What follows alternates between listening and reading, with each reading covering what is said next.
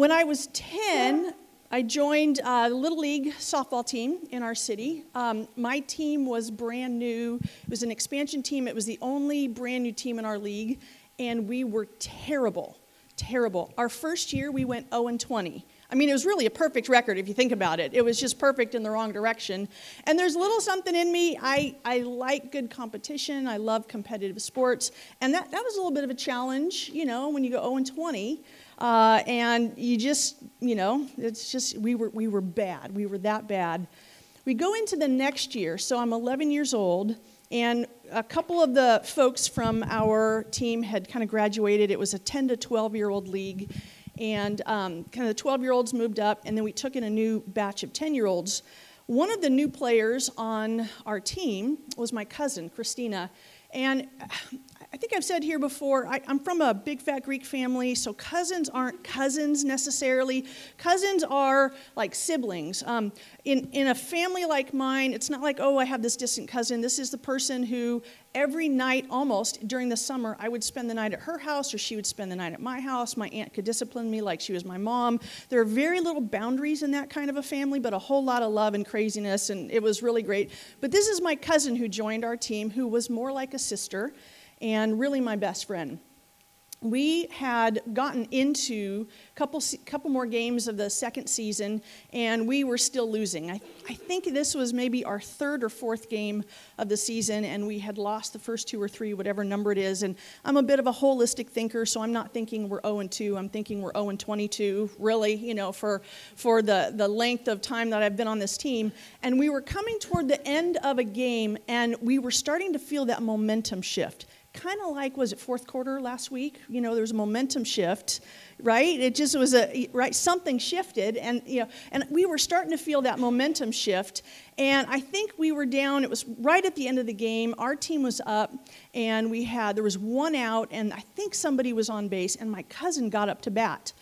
She got up to bat, and I don't remember if she got walked. She probably did, but she ends up on first base, and we're like, oh, we could do this thing. Like, all we need to do is, I think, tie it and then go on ahead, and we've got enough, runners on base. The batter hits the ball. She hits a not-so-long fly ball into right field. My cousin, I'm watching this from the third base dugout. My cousin, who's on first base as a runner, who, by the way, wasn't majorly athletic. She was on the team, but athletics weren't her passion like they were mine. The ball goes out into right field, and my cousin starts to run thinking, okay, it's going out there, and I can get to second. And as she's running, and I can still see her, she's running from first to second, and everybody in the dugout, and probably everybody on our side of the stands, were yelling, go back. Because any of you who know baseball or softball know that all the right fielder has to do is catch it, toss it to first base, double play, we're done. And that's exactly what happened. I'm watching this thing. I can still see her running with all of her heart. All of her heart. She's going, and I see, and she gets to second base, and she kind of looks up like, I made it. And like everybody's walking off the field. And next thing you know, we are 0-23. Losing, though, going 0-23, fostered some character in me that I don't think I otherwise would have had. I learned that you show up and you keep playing with all your heart. I learned that you practice like you're going to win. I learned there was just something about that kind of double season, the 0-23. I think we lost a couple more games and then eventually won some that year. But I learned something about you keep showing up and keep playing. And there was something about the formation of my character that happened during that time that was so important to me. I genuinely think I'm a person of greater compassion now.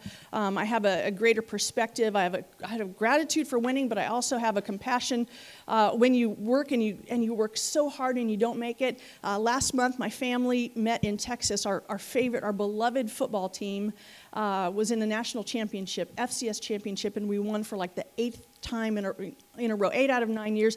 And I was so happy to win. I mean, we celebrated, but I also felt for the other team. Every time I saw somebody in the other colors, I just wanted to hug them. I was like, I know what it's like, you know.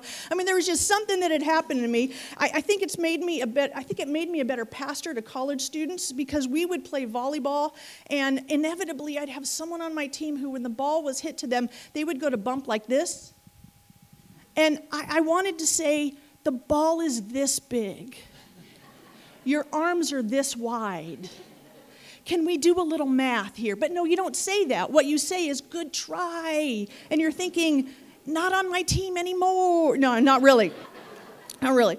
I learned that relationship matters more. In all honesty, it was a good thing that it was my cousin who was that one who just kept running and didn't go back. I don't remember ever having to defend her, but I would have, because she was one of the dearest people to my soul. I lose differently now. I'm not a sore loser. I lose differently. I also win differently. About a year and a half after that game, I was at the end of the next season. I was invited onto a team that just kept winning. It was a postseason team. We won all over California. Next thing we know, we're in Arizona. And we won in Arizona. Next thing you know, we're playing in the World Series of Girls Softball, and we won. We were like the best in the nation for our 12-year-old league. I lose differently, but I also win differently now. And I think a lot of it had to do with 0-23. I'm told that the early Methodists, when the Methodist movement started, I'm told that they used to greet each other by saying, "How is it with your soul?" Which is probably a little different than, "How you doing? Fine, okay, bye." You know. How is it with your soul? I would submit to us that success is not always the best mentor for our soul. And I don't think in a church like this I'd really get a lot of pushback on that. Because I know some of you have walked through seasons of grief and of pain, and you know that those seasons have formed you. But I'd like to dig in a little bit today on some of the ways that we are formed and transformed in our relationship with God. We're going to look very briefly, we're going to touch on Romans 2 and 2 Corinthians 3.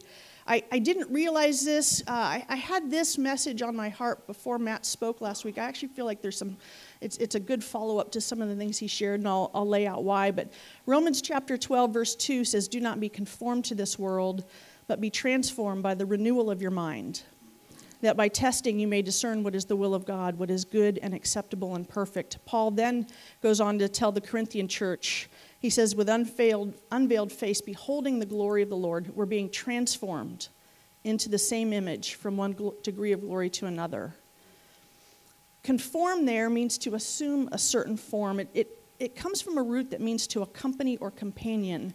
And it's like he's saying, don't be a companion of the ways of the world, but instead be transformed. A lot of you guys who are a little bit deeper in the biblical language, you recognize that word there for transformed, the Greek word is where we understand metamorphosis, like it's the change from a caterpillar to a butterfly. It means to change after being with, or to change in form in keeping with an inner reality, to change outwardly in keeping with an inner reality. And boy, that sounds a lot like the work of God in our lives, doesn't it? And so we're going to look, as I said, a little bit in that. But I would ask us, do we really believe we can be transformed? Do we really think that God can do a deep work in us of transformation, or are we relegated to always be as impatient as I am today? Because Lord help us all when I go to Walmart, you know. Dallas Willard, the author and philosophy professor at USC, said that transformation or spiritual formation is the spirit-driven process of forming the inner world of the human self to be like the inner world or the inner being of Christ. In other words, I want to look like Jesus on the inside. I want to look like Jesus on the inside. My pastor back in D.C. would often say, anybody can act like a Christian, but it's how we react that demonstrates if we've really been transformed. I have recognized that in my own life as I drive through Springfield. About a year ago, I was driving, and someone looked like he was about to hit me, and I was like, whoa, whoa, whoa. And he looked at me so angry. He thought I was saying something to him. I really wasn't saying anything bad. And he looked at me with this very angry look, and he flipped me off here in Springfield. I mean, I'm used to that in Washington, D.C., but Springfield, right? And he flipped me off, and I was like, it's been a while since I've been given the one-fingered salute, but here in Springfield, right? And I remember my immediate response was to pray for him, and I don't say that because, I just say that because, like, that's the work of God in my life. That is not my natural self, is when someone gives you the one-fingered salute to go back and to pray. I was like, God, you have done something in my life. I want to be a Christian on the inside. And so let's zoom out for a few minutes this morning and ask, how are we formed? Because, friends, I think that formation is happening whether we recognize it or not. My experience of Owen 23 formed me without my realizing it. I look back now and think, wow, I'm really thankful for that formation. But I guess the larger question for our lives today is, what forms us? And what does that mean for us? Our small group, Matt made reference to it, is reading this really great book. We just started it a couple weeks ago, called The Ruthless Elimination of Hurry, which I feel like I could just give an altar call right now on that one. You know what I mean? Do you need ruthless elimination of hurry in your life? I see that hand. I see that hand. I see that hand. And it's such a really good book. He makes a couple statements in here that bothered me. He said, he quoted a couple stats. He said there was some research, I think it was 2016, the average person touches their smartphone 2,617 times a day. Pause on that for a second. 2,617 times a day. That's just wild. That has got to form us somehow. Somehow that's got to be forming us. They also said in there that we, here in the U.S., we are introduced to about 4,000 advertisements per day.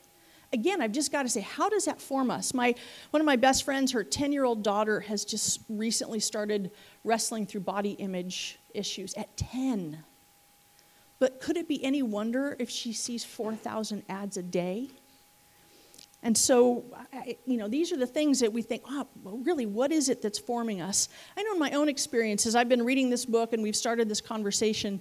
I have been recognizing over the last couple years that my attention span is not what it used to be. It's trouble when, you think, wow, Twitter went from 140 characters to 280, and that's just so long. How am I going to read 280 characters? I just wonder at times, like, what are some of my habits doing to form me when I say that I want to be a person of depth, but I find myself skimming the top a lot? What is it that forms us? And I'm finding that I'm not alone. I'm in a program, a study program, where this is actually an area I'm going to press in on, some of the digital distraction and everything. I need it for my own life, but I'm realizing there are a myriad of books out there. People are talking about these things, and it tells me that I'm not alone in feeling like it's easy just to skim the top when I really want to be a person of depth. So our questions that we ask ourselves must include, again, how are we being formed? And in light of that, what is God's invitation to us?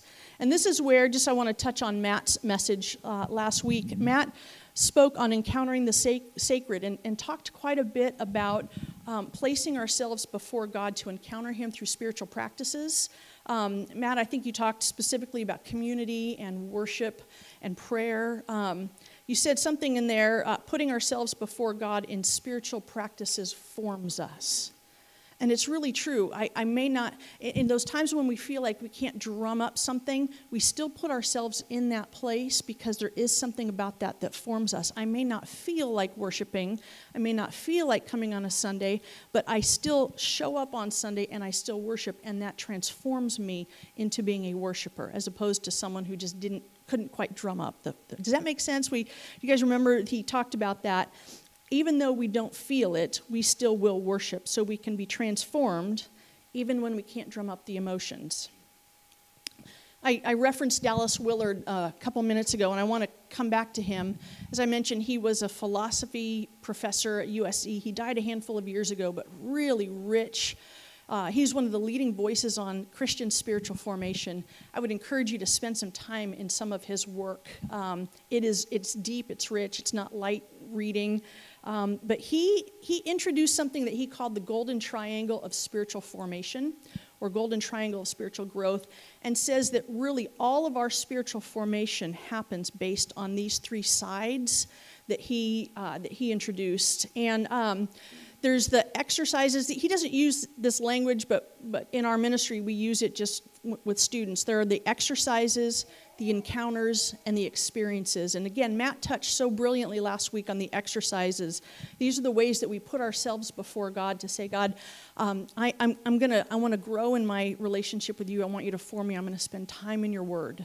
I'm going to spend time in community. I'm going to learn what it means to worship, where it's actually worship and not just singing about myself, about all the things I like and I feel, but actually worshiping God, And so you have those things that are the exercises.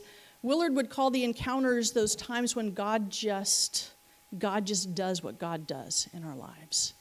And I think probably many of us have those times when God inclines something or whispers something or reveals something, and we weren't necessarily digging in or praying or something, but God just shows up. I think sometimes having extended times of prayer ministry, or what we a lot of times have known as altar ministry, God just tends to show up. I know for me, I have to be reminded sometimes when I'm praying with a leader, meeting with a leader. I spend a lot of time on video meeting with leaders across the country. I know sometimes at the very end I need to pause and say, you know what, that one thing you brought up, let's just pray right now. Because maybe God wants to bring some revelation. Maybe God wants to bring some healing. Sometimes God just does what God does, and that's part of what forms us. So we have the exercises, we have the encounters, and then also we have the experiences, which is what we're going to dig a little bit more into for the next few minutes. The experiences or ordinary events of life are the trials, the testings that we experience. These are the relationships of our life, which aren't necessarily trials, but I would imagine that all of you who have kids know that like dealing with some of this day-to-day stuff with the little ones forms you, right? It helps you or could help you become a more patient person, or perhaps not. One of the quotes that he says in this book is, "Hurry and love are incompatible." And that's just another one where we, oh, Jesus, help my soul, And at least in some of the conversations I've had with people, they're like, okay, hurry and love are incompatible. I feel that when I'm rushing my family out the door. So these are the day-to-day things, the challenges of life or the experiences of life that form us maybe in ways we don't even recognize. How many of you have ever met somebody who's gone through a deep trial and they've come through that embittered? They just come through and you can tell. They're just angry about life. They're angry about what has happened to them. And then how many of you have seen somebody or know somebody who's gone through a painful, difficult trial and somehow they come out and their heart is sweet and tender toward Jesus and toward people? They're living out the James 1 thing of considering it joy when you face trials of many kinds, because we know that the testing of our faith develops perseverance, which ultimately makes us mature and complete. Those are the people who walk through those experiences of life, who've somehow with the grace of God, kept their hearts tender and have walked through. They have been formed. Both people have been formed. But the ones, when they walk through and count it joy, they have been formed in a way that helps them become a little bit more like Jesus. One of the pastors at my church back in D.C. said one time, he said, "Don't curse the things or the people that cause you to have to press into God." Oh, that's so good. Don't curse the things or the people that cause you to have to press into God. These folks who live that way, they allowed what was a trial to form them by helping them press into God. They are formed and transformed to look more like Jesus. They look, as my friend says, they look more Jesus-y. And I want to look more Jesus-y in my days. I think, friends, that we are formed by the experiences of life in countless ways. I'm going to land on two here for the last couple minutes.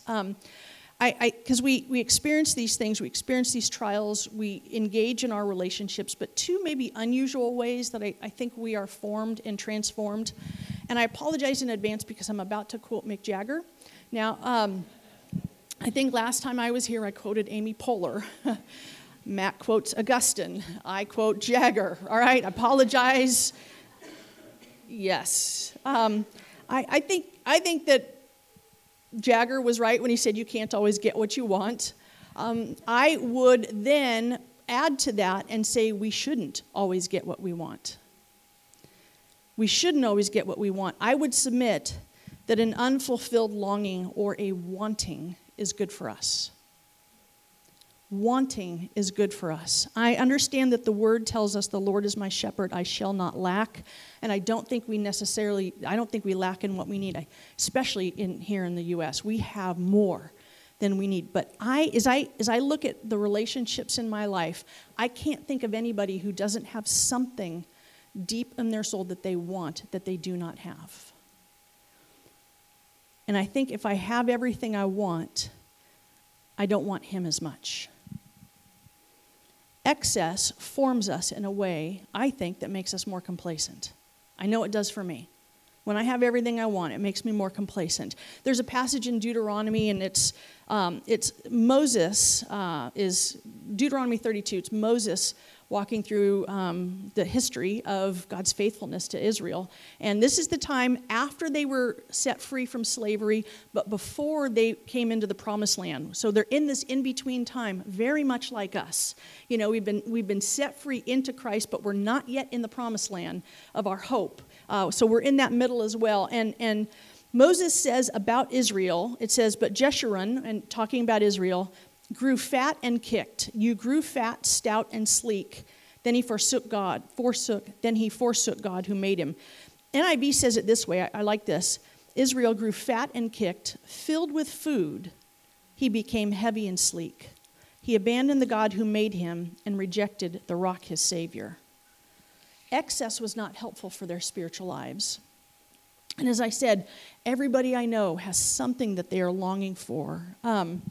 And even wrestling, and I say that carefully because I don't want to be flippant about this, even some deep disappointments that are genuine unfulfilled longings. And I'm careful because there are some deep disappointments that are really tender. I got a text from a friend of mine earlier today who's mid-40s and single, and there's a deep disappointment in her heart there. And I'm very careful with that, and I get that. I also get, I saw a couple weeks ago, Steve, you put on Facebook, it was the wintry mix week. It was ice and sleet and snow and cold. And I think you said, and I wrote it down here, tell me again why I moved from Central California to Missouri, right? And I almost wrote, amen, mister. You know what I mean? Because I also being a California girl, you guys, there are times when I genuinely long for home. I absolutely think I'm where God wants me here. But there are times when I miss the smell of the flowers that I grew up with that I can't find anywhere else. I miss, for the love of all that is holy, I miss In-N-Out Burger. I see that hand. You know what I mean? I miss really good Mexican food and palm trees, and I miss my family, and there are times when I feel that longing for home. Every once in a while, I'm like, Jesus, if you loved me. I miss living near the beach. I miss the sunset over the Pacific. I miss those things. But there is something that every time I kind of walk through a little moment of that the Lord reminds me, you're not home, but you will be.